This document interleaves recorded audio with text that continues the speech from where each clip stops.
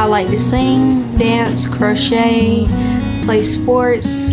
The sports I'm interested in is volleyball, cheerleading, tennis, play a little basketball, a little soccer, like softball. How is high school going for you so far? It's actually great. Really? Why is that? Well, I have a lot of good teachers. My teachers, when they teach, they make it fun.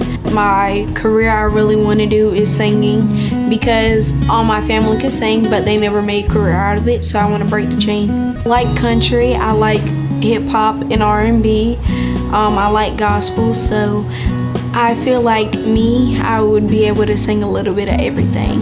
What are 3 words that you would use to describe yourself? Funny, smart, and helpful.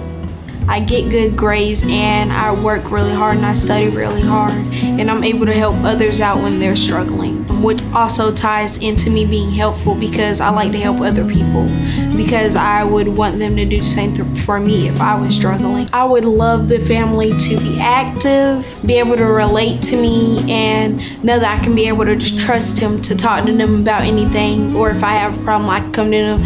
Even though a lot of the terrible things that's happened to me, it made me a stronger person. It made me more open-minded.